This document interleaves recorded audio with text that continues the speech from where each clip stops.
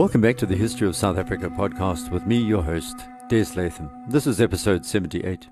Trouble was not so much brewing as fermenting on the Eastern Cape frontier, as we heard last episode. The British were aware that Ndlambe and his war doctor, Ngcele, had gathered troops ready to invade the Albany region, the Zuurveld, and Lieutenant Colonel Thomas Wilshire, or Tiger Tom as he was known, had been dispatched from the Cape with reinforcements, and he had arrived in Grahamstown. Meanwhile, in Graafrenet, Landdrost Andries Stockenstrom had raised a large commando from amongst the Boers on the frontier. As you're going to hear later, they couldn't help the people of Grahamstown. They were too far away. But it was shortly after this that the British were told that the Xhosa warriors had disappeared. What Ngcele and Ndlambe had done was to mass 10,000 men in the impenetrable Fish River ravines not far from Grahamstown in preparation for something truly audacious. Some say it was more like 6,000 warriors, but most historians believe it was more like 10,000, so we'll stick to that number. Remember, this was a pan-Xhosa army, including warriors from Ndlambe's Amararabe, as well as the long-suffering people of the Zuurveld, the Amaqunuquebe people of Patu, the son of Xungwa. Governor Lord Charles Somerset's new strategy was to force the AmaXhosa east of the Keiskamma River. This was a leap further east of the Fish. The land between the Fish and Keiskamma rivers is quite narrow and was around 30 miles wide, narrowing to around 7 miles in places. Ngqika, Ndlambe and Ngcele all lived within this area. Lieutenant Colonel Wilshire had an advantage over his predecessor, Colonel Brereton, when it came to fighting on this landscape. Brereton had arrived in the Cape from the fever-ridden swamps of the West African coast, while Wilshire had arrived from the Peninsular Campaign against Napoleon.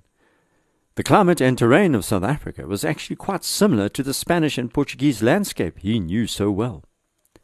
Just before Ndlambe's men gathered in the depths of the Fish River bush, Wilshire had arrived in Grahamstown with a contingent of a couple of hundred men. As a member of the 38th Regiment's Light Infantry Company, Wilshire's training and discipline was second to none, and the Light Rifle Regiment had cut its teeth in the wars of the 18th century, particularly the war in North America against the French. Wilshire had taken note of what British General Wolfe had done in fighting the French and their First People indigenous allies.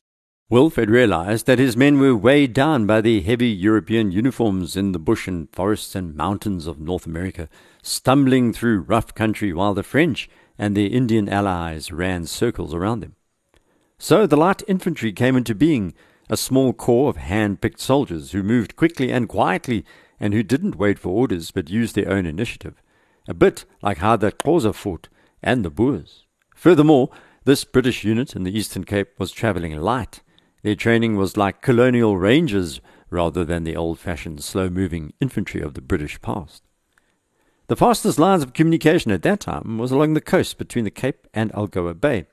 They had to rely on this route for provisions, their wheat, their flour, biscuit, artillery, ammunition, and food for the horses.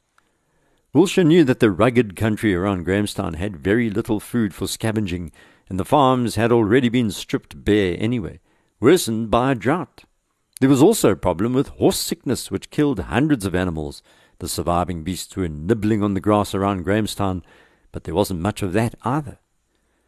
Wilshire was hoping to march out of Grahamstown on the 1st of May 1819. Little did he know that the Xhosa were going to change his plans fundamentally. That's because on the 21st of April, a Xhosa messenger arrived from Ngcele, the war doctor, who said that he would breakfast in Grahamstown with Wilshire the next day. That was a bit of a shock, and shows how incredibly confident Ngcele was. Ngcele had morphed from the eccentric man of God into a vengeful man of what he saw as his separate God, the God of black people. He'd converted from John the Baptist into a Xhosa unifying prophet who deployed Xhosa traditions mixed with Christian sentiment. This conversion was summed up, as Noel Mostad writes in his book Frontiers, by one of Wilshire's junior officers, a 22-year-old ensign called Charles Stretch, who wrote that the whole soul of the warrior prophet seems to have been set on revenging the aggressions of the Christians and emancipating his country from their arrogant control. You know by now that Ngcele's god he called Mdaladipu, who would smite the god of the whites, who Ngcele called Tiko, and the colonials would then be pushed into the sea. It was no longer the Xhosa way to bow before God, he said, but rather to rise up, to enjoy life and dance, make love, multiply, and fill the earth. Nxele began to smear his body with red ochre, the traditional ritual that the Khoi and the AmaXhosa followed, but that the missionaries had been preaching against. And for Nxele, nothing was more symbolic in its invasion of the Xhosa country than Grahamstown. It was like a cancer on his felt. He wanted it destroyed. Nothing quite like this had been attempted by the Xhosa. Yes, they'd attacked farms and burnt crops, ambushed British patrols in the Albany thickets, raided cattle, and threatened Cape Town. But attacking an entire town was a novel tactic. No one else but Nxele, or Makhanda, as he was formerly known, could have envisaged this. He also had broad support by now of most of the Xhosa. Ndlambe was behind him, so too Xungwa's son Peko, who was itching to avenge his father. Remember, the old man was shot out of hand by Khoi and Boer commando troops in the previous wars. Bygones are never bygones when you're killing someone's father. These revenge killings were going to take on a life or a death of their own over the decades. Nxele had also been reinforced by Khoi, who'd sought refuge amongst the Xhosa, and there were deserters from the British Army fighting for them as well. These soldiers had decanted from the Cape and included one of the Royal African Corps sergeants of the line, a West African who was now a minor Xhosa chief, and he had advised Nxele on the best possible way to fight these Europeans, how to use their firearms, and how their military tactics worked. While some of the Xhosa were armed with muskets, most were equipped with their traditional assegais. The British were armed with field guns and muskets bristling with bayonets. The AmaXhosa could throw their assegais around 50 meters quite accurately, which is about as far as a musket fires accurately as well. Just a small note. The Xhosa carried around half a dozen of their throwing spears and wielded them with what the British called excessive skill, and yet the total amount of firepower was always in favor of the colonials. However, given the mobility and speed of Xhosa warriors, it wasn't that simple. Not just a matter of Africans armed with spears facing Europeans with guns. That's kind of insulting and a misreading of how well the AmaXhosa could fight. Nxele also knew that he had overwhelming superiority in numbers. There were only 350 soldiers and armed civilians in Grahamstown. The British had field guns, which the AmaXhosa did not, and these were going to wreak havoc in the coming battle. Nxele was calculating that in the initial rush, some of his men would be mowed down, but enough would survive to break the hafts of their spears, which they then used as close-quarter killing weapons, as you know. Then they'd outfight the smaller number of British, and victory would be certain. By the 19th of April, 1819, Nxele had moved 10,000 soldiers into the thick bush of the Great Fish River Valley, around 15 miles from Grahamstown. These men were going to march that distance on the 22nd, then commence battle. British patrols somehow failed to spot the massed ranks of Xhosa warriors, a miracle in itself if you consider how many there were. Nxele was waiting for a messenger called Ngcuka. He was working with Ndlambe and Nxele's sworn enemy Ngqika, but had swapped sides and had been passing on information to the war doctor. A fifth column was inside the British system.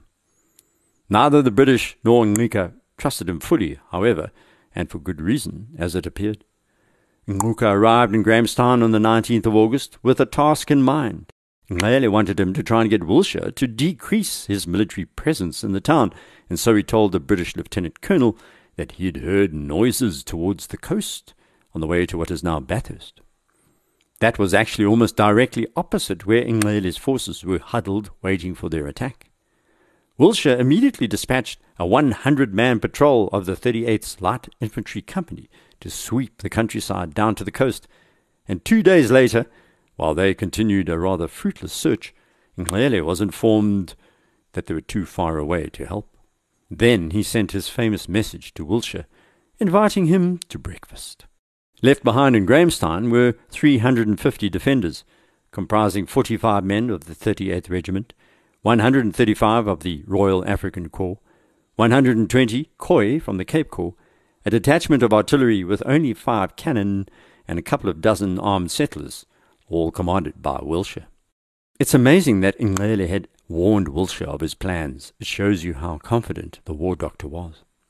And so, on the morning of the 22nd, Ingele exhorted his 10,000 men to kill the colonials so that their ancestors would rise from the graves. He also said the bullets would miss. Some say he mentioned they'd turn to water, although oral history refutes this. Then Ingele took the lead and marched his army the 15 miles to the high ground on the eastern perimeter of Grahamstown. That area is now known as Makana's Kop, Makana's Hill. Waiting in town was Lieutenant Colonel Thomas Wilshire, who appeared exceedingly nonchalant that morning. Some say he appeared almost careless and had paid no heed to Ingele's warning about breakfast, thinking it was a ruse. But at around 10 a.m., he heard that the Xhosa raiders had tried to seize cattle grazing above Grahamstown. He set off in pursuit, still totally unaware of the size of the Xhosa army that was marching towards him. Wilshire had been drawn into an ambush and was shocked when he crested the eastern ridge to see thousands of Xhosa, who immediately began to pursue him, shouting their battle cries as they advanced. Wilshire sent a messenger to alert the garrison, then, to his credit, tried to draw the advancing Xhosa army away from the settlement in a kind of courageous last stand.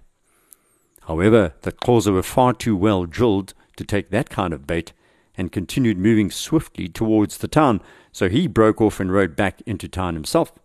He fully expected to be overrun in minutes, but Ingele wanted everything to be done exactly right, so instead he had the warriors form up on the hill for full effect. Wilshire made it back to town and dismounted at the village parade ground, then looked back up the slopes where the famous township now exists, Makana's Kop. There he saw thousands of Xhosa spreading out along the skyline, all marching to predetermined positions. This was not going to be a chaotic raid into the town. This was a carefully planned assault that was going to surprise the British by its orderliness. But perhaps chaos was the better option, as you're going to hear. The time was a few minutes to midday. It was a sunny, bright autumn day. No wind. Sounds could be heard far and wide. By now the AmaXhosa were silent on the hilltop, and they continued massing there for well over an hour, striking terror into the residents as they saw the massive army gathering. The colonials were truly startled by how the AmaXhosa paraded. It looked like the British army on the hill, and Wilshire was muttering about how the villainous West African sergeant and the other deserters had obviously trained these men. There was another similarity. The British may have been the light infantry, but they were still dressed in their famous red tunics. And on the hill, the AmaXhosa had sheathed themselves from head to foot in red ochre, their war paint. There it is again, folks. The irony of our history right there. It was red colonial against red Xhosa. If you were standing on the hill on the 22nd of April 1819 and looking down into the town, it would have appeared as a small village. There were 30 houses or so along 3 wide main wagon streets straddled by grass, and it had a military garrison that had many weaknesses. There was no fort, for example. In fact, there weren't any fortifications. On the eastern edge, a small stream flowed, and its banks are sloped. This stream can be crossed merely by a single leap, and yet the defenders regarded this as a main forward line of defense. Above the stream was the largest building in town, the Khoikhoi Barracks. The women and children had fled into this building as the alarm sounded at midday. They would be defended by 60 men of the Royal African Corps. It was Ingele's decision to form up his men for over an hour that gave Wilshire an opportunity to deploy his troops in turn. He used the slope from the village to the stream as one of his main positions, placing the field guns above the men who were sent to the townside bank. The guns would fire over his men and directly into the attacking Xhosa, creating maximum havoc, all the more so because the guns were loaded with shrapnel shell. This was a terrible round invented in 1784 by Lieutenant Henry Shrapnel of the Royal Artillery, a hollow iron ball containing bullets with an explosive charge designed to go off and throw shrapnel over many yards. Ingele watched the guns deploy. He'd set up his own forces, into 4 distinct divisions. 1,000 men would remain on the plains above Grahamstown. They were to keep an eye out for the light infantry patrol still searching for Nxele somewhere along the coast. 2 other main divisions, making up around 5,000 warriors, one under Mdushani, who was Nhlambe's warlike son, and the other under Kobe, a Qonokwebe chief, would assault the town directly, while Nxele would lead a 4th smaller division aimed at the East Barracks, the women and children, and the 60 men of the Royal African Corps. It must be said that very few of the defenders at this moment thought they had any hope. Here was a huge Amaxhosa army, led by a charismatic and effective war doctor, arraigned and organized and disciplined. Wilshire, however, was planning to use his men's capacity to fire precision volleys in ranks. First the front fires, then kneels down and loads as the rear line fires, then they would kneel and load while the front stands again and fires, and so on. Their brass-mounted smooth-bore muskets were deadly at 50 yards, but over 100, the pre-rifled smooth barrels meant the ball ended up nowhere near where it was intended. The Brown Bess musket was efficient enough in the hands of a highly trained soldier, designed to cope with cavalry charges, and of course the Amaxhosa attack was going to resemble exactly that situation. Then, like all good soldiers who are in a weaker position, Wilshire made the first move, seeking to control the initiative. It was his only hope. He advanced the first line of infantry across the stream, heading towards the Xhosa, who were now in distant musket range. Wilshire thought Nxele would bring his main force into Bay, and then he'd open fire with his artillery. At first, Nxele didn't respond, but soon, and on a signal, the ranks of Amaxhosa bounded down the hill with what the British called a terrible yell, and spread out as they descended. Wilshire's infantry fired, then began moving backwards in an orderly fashion across the stream as his artillery bombarded. The first fusillade was devastating, but the Amaxhosa kept coming, despite some clearly being shocked by the effect of Lieutenant Shrapnel. It wasn't just the noise and the blood. The flashes of the guns appeared to create a shift in the momentum. The warriors carried their spears in the right hand, but threw up their left hands or cloaks to cover their eyes as the guns blasted. The British infantry found that they then offered a better target. The Amaxhosa warriors seemed to hesitate at the guns' flashes, and at the same time this affected their throwing skills, and most of the spears missed or fell short. But the first rush of warriors made it over the stream almost to the artillery. Some managed to begin outflanking the artillery and Wilshire's infantry. A disaster was looming. And it was almost a miracle, said some afterwards. What happened next? A Khoikhoi big game hunter called Busak, who had converted to Christianity at the small Theopolis mission station, suddenly appeared on the slopes and rode into battle. He wasn't alone. He'd brought 130 men. These were Khoi and mixed-race hunters, a clan, if you like, and they were what some called the finest marksmen in the Cape. Busak recognized some of the Amaxhosa leaders amongst the warriors and began picking them off with deadly accuracy, and that had an immediate effect. Nxele, meanwhile, had advanced to the barracks and knew that this position was the strongest. It had a commanding view of the town below. His warriors fought their way into the barracks, overrunning the hospital section, and then they became aware of Busak and the marksmen, and some of his men began to turn and run. There is a story told of a wife of one of the British soldiers called Elizabeth Salt, who reportedly walked through the Amaxhosa warriors unscathed as she carried what looked like a baby, but was in fact a bundle containing gunpowder for the defenders. The warriors did not kill her, despite being in the midst of battle lust, which is remarkable. Nxele tried to marshal his warriors once more, but by now the British buglers were blowing hard, calling for an advance, and the main Amaxhosa regiments facing the artillery began to retreat, pursued by the British. Wilshire was aware that these troops were becoming scattered and maybe cut off, and the buglers sounded the call for the infantry to return to their positions. Then the battle was over. It had been a hard-fought 5-hour battle, and bodies of the Xhosa were strewn thickly across the side of Makanaskop. The artillery shrapnel had caused terrible injuries. Blood was scattered across the veldt. Some had stuffed grass into their wounds, but bled to death as they lay. Many of the warriors were found along what is known as Kawi Ditch. The Kawi River flows through the town from its source in the hills above Grahamstown. It's still called Egazini, the place of blood, and when water shortages hit the town, which unfortunately they do often these days, the residents make their way to the source of Egazini to fill their containers. Back in 1819, many of the wounded were helped away by their comrades, which was an old amaXhosa tradition. Others dragged themselves into the bush over the hill, only to be killed and eaten by wild animals. 3 of Nhlambi's sons died, and Nguka, the messenger who'd played a double game, was caught trying to escape with some of Nhlambi's warriors. Wilshire managed to stop a soldier from shooting him in cold blood, but as he turned away, a second soldier walked up to Nguka and gunned him down. Remarkably, only 3 British soldiers had died, including an officer. 5 were wounded. While this appears to be a clear-cut case of underarmed Africans fighting ferociously against gun-toting Europeans, it's not that simple. This was a near-run thing, as Captain W. Harding wrote later. And he should know he'd fought in Egypt, at Corunna in Spain, and at Walcheren in Holland, in Sicily and Malta, and he called the Battle of Grahamstown the most spirited of his experience. Ngcele escaped, heading towards the Fish River.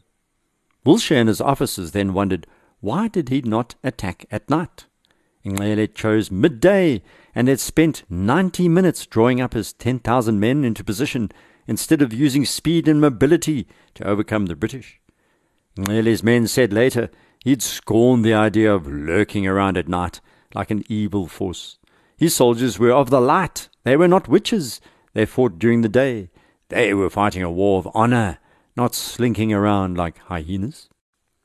Many of the Xhosa warriors had taken their wives and children to the battle and left them on the hill to watch, carrying pots and mats. They were so sure of victory. These escaped into the Fish River fastness. But the result was lopsided. Artillery and rapid disciplined musket fire won the day. Wilshire reported after the battle that 150 Xhosa had been counted dead. A week later, Cape Town newspapers reported 500 dead. 10 years later, Grahamstown settler Thomas Pringle said it was 1,400, which later turned into 2,000. That's disinformation for you. However, there's no question of this battle's significance, which historians point out shattered amaXhosa morale. The largest army they'd ever put together in history had been defeated by a few hundred colonial troops. The colonial response to this near-run thing was going to be violent. And yet, as you'll hear next episode, the authorities were to treat Ngcele with a great deal of respect and even deference when they caught up with him. Please rate the podcast on iTunes if you have the time. It helps make the series more visible. If you have any comments or want to contact me, you can use the website desmondlatham.blog or desmondlatham.com. I'm also on Twitter. You can direct message me there at DesLatham. Until next, Phambili.